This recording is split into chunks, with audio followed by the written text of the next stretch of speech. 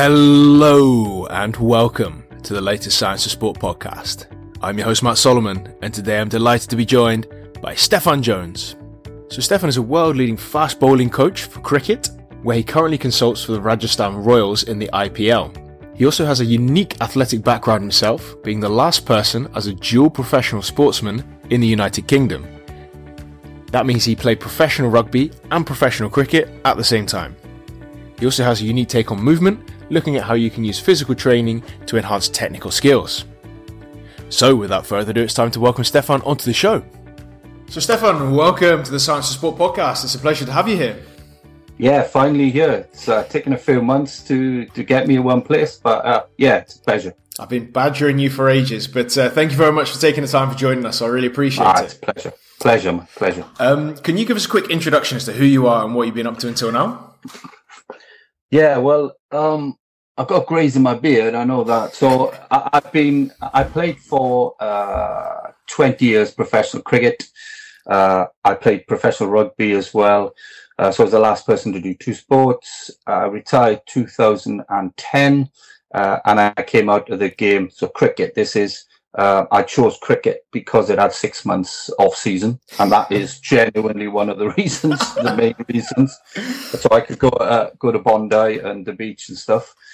And then I became director of sport at a private school in Somerset, and also building my own business, building my coaching knowledge, trial and error. And here I am. I've finished director of sport, and I'm going full time now into coaching. And I was fortunate enough to get the first consultancy gig. I was Rajasthan Royals in the IPL. So I've signed a 3-year contract with the Royals, which is incredible. I look after the fast bowling programs. I do it jointly with Lasith Malinga. He does the tactics. I do everything else. And I'm enjoying life and looking forward to the future. See what it brings. I put whatever I've learned in the last 10 years into practice, and I can't wait. Absolutely excellent, mate. So it's an exciting future, but also a really interesting past as well with the two different sports. Can you give us a little take on your thoughts on training generally, coordinative movements, and how that developed in your own journey through sport? Because I know initially you were big into getting stronger, and then that didn't necessarily translate to some of your bowling. So can you take us through that story a little bit? Yeah, good question, man. So when I started, in Wales, rugby and cricket. So it was seasons. They said you couldn't do weight training. It gets you too bulky for bowling. So I was a wiry, really fast rugby player. Very, I was the first to wear white boots and all that. So I loved That's brave. On a Welsh rugby pitch, that's brave. When I played professional rugby for Bristol, there was some forwards that didn't like it. But I did used to take quick learn to my own trial but I was there to entertain. But I relied on others. Whereas cricket, it's just me, and I control it, and that's why, along with the being at the beach most of the time, that was one of the reasons I chose cricket. But then I thought, right, I was actually embarrassed into lifting weights. 2000, when I was 18, bench press fitness test, no relevance whatsoever. We know, but I did 80 kilogram 3-rep max, and my person was going for the Wales under 21s, same position, fullback, did 110. So I thought, okay, I need to do something here. And initially, when I was in Cambridge University, I hit the gym hard, and my pace went up massively in bowling. And I thought, okay, but me being me, I'm all in. Then I went down that rabbit hole of putting chains on a deadlift, bench pressing 150 kilograms, deadlifting 200. And then it got to a point where actually I didn't bowl faster. And then I went down the route of sprinting, running, SAQ, ladder work, and weighted ball bowling. weighted implement, and that's why I endorse it massively. It's a huge part of my program. People are afraid of it because they're worried about timing and that sort of stuff, but they forget that the amount of reps you do with a weighted implement compared to normal just doesn't compare. So it's never going to impact on it. And then I've ended up with a program that combines everything. There's no one size fits all. And that's a big thing. I've gone down the dynamic systems theory rabbit hole, Franz Bosch, and I believe in it. I do a lot of it, but it's just a part. It's just another tool in my toolbox that I bring out if it's needed for that particular bowler. If that particular bowler needs to improve his deadlift for mass specific force, never a straight bar, a trap bar, then I'll do that. But if that person already can deadlift 2.5 body weight or whatever, then I'm not going to waste my time, because you're on the ground for back foot contact in fast bowling is 0.10, front foot is 0.7. So it's only at the front foot, actually, it's about sort of rate of force development. At the back, it's more rate of force transmission, so tendon, muscle. So you can't actually train both legs the same way. And that's where it goes into the Bondarchuk classification system. I could talk all day about particular training methods. I think I would love to hear it, but maybe it's for another day in terms of the time we've got, because I think I personally love to go into Bondarchuk and how you start to apply that. But for those who potentially find that less interesting, then maybe it's a good idea to keep it a little bit less specific. But when you look at your own training, then you initially tried to do all the strength stuff, and you went on to the more specific end. What kind of results did you then start to see? Because I imagine for most people in most sports, getting stronger, loads of results, brilliant, plateau, and then, oh shit, what do I do now? But that's, and I'm sure that the listeners would, if they follow me, would know that I put speed first. So go to that speed well first. Drink the well dry before you even think about loading it and adding strength to it. Get fast first.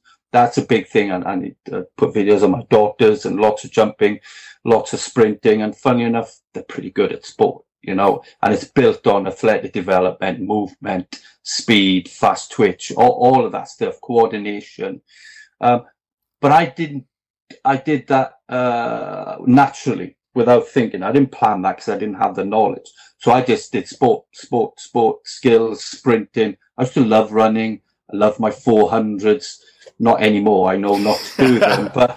But and then I added strength. So I was fast, 900 meters. And then when I was 21, 22, I added strength. That gave me a little bit. So that pushed me up. So that well was dry. Okay, where do I go next? Okay, I'm going specific.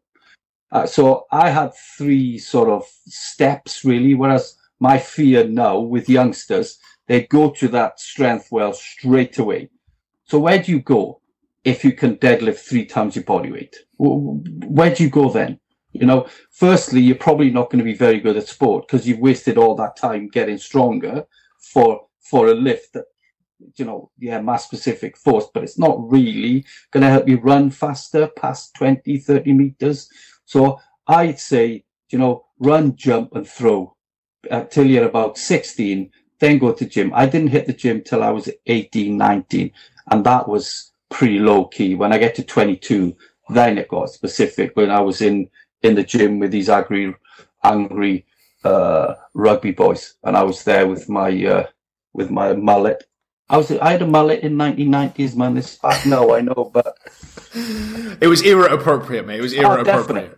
I reckon it's 20 years. So I was walking around Exeter Town Centre, City Centre last week, and the fashion is what I had early 2000s. So I reckon it's 20 years cycle on everything, training and everything. But it is Exeter, let's be honest as well. I mean, I'm from that neck of the woods as well, and some of those guys are still living 20, 30 years ago if you're lucky.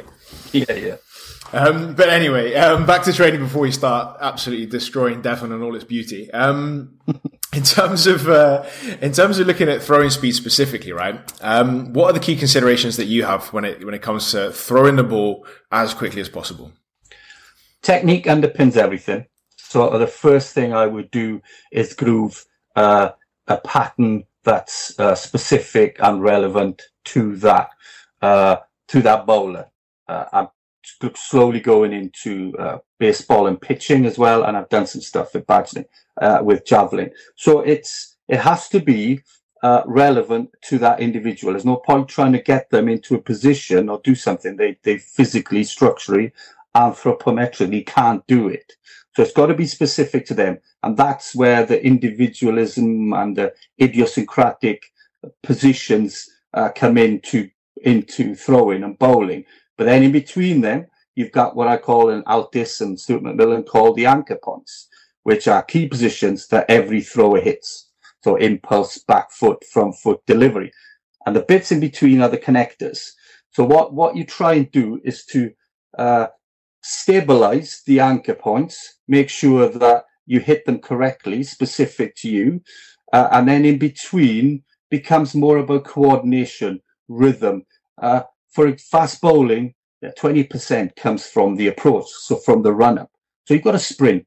So fast bowling itself, which is my skill, is 3 zones. You've got the approach, the impact, the delivery. So you have a sprinter's training, you have a triple jumper's training, and you have a javelin jumper's training. So javelin throwers training. So that's 3 Olympic events in one skill.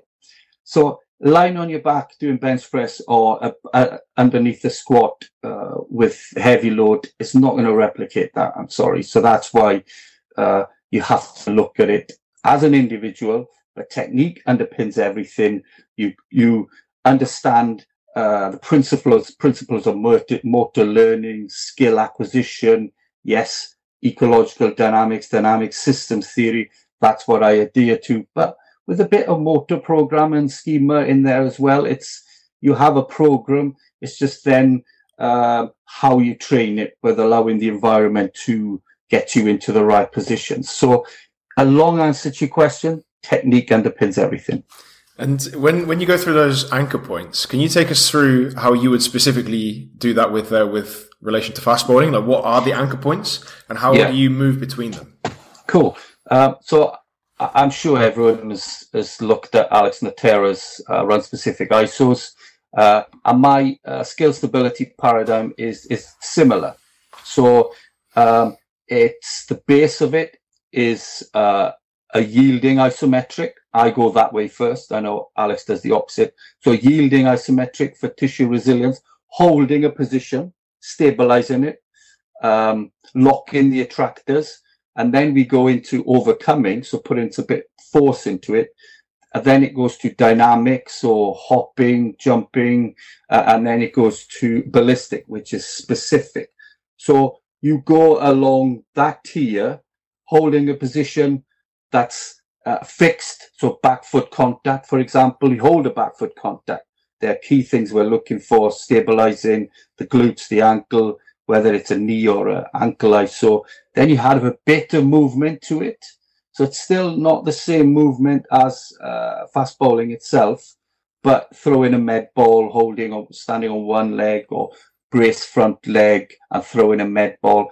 Then you go into where comes ballistic and specific. Then if I'm walking in the gym and if I see a person training, oh yeah, they're a fast bowler. So I explained it. To a boy I'm coaching today. It's like, so the bottom general prep, on the church speak, is, yeah, I'm an athlete. If I walk in the gym, is an athlete. Okay. Then we go up specific prep and developmental. He's a throwing athlete. Okay. So I don't know what skill, but then when you go to competitive exercise, that's a fast bowler. That's a pitcher. So that's how I would explain it going into the gym.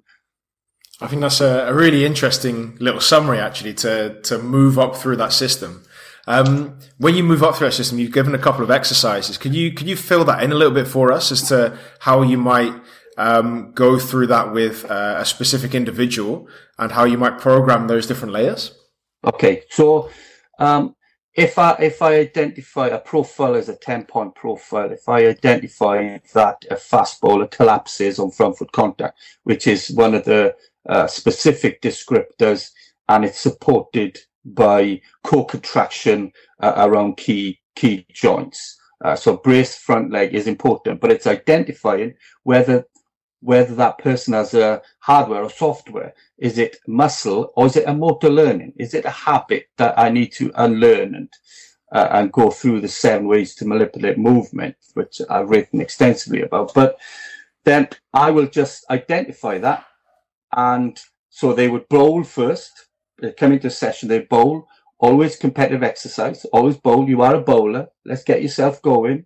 And then when you come down the tier, I would get them holding the front foot contact position, whether that is an ISO hold, as Alex calls it. So holding Smith's machine 2 times your body weight in a drop and block. It's like that sort of shape. Front leg, back leg bent that way. And you're holding it for 1 minute, 2 minutes. Keep loading. And I keep telling the bowlers, if it becomes easy, then move on. You don't need to learn that again. It's done. So move on to it. Then you do the ice from there. Then say I'm doing the session 1. I would actually then get them to do a sort of a split jump.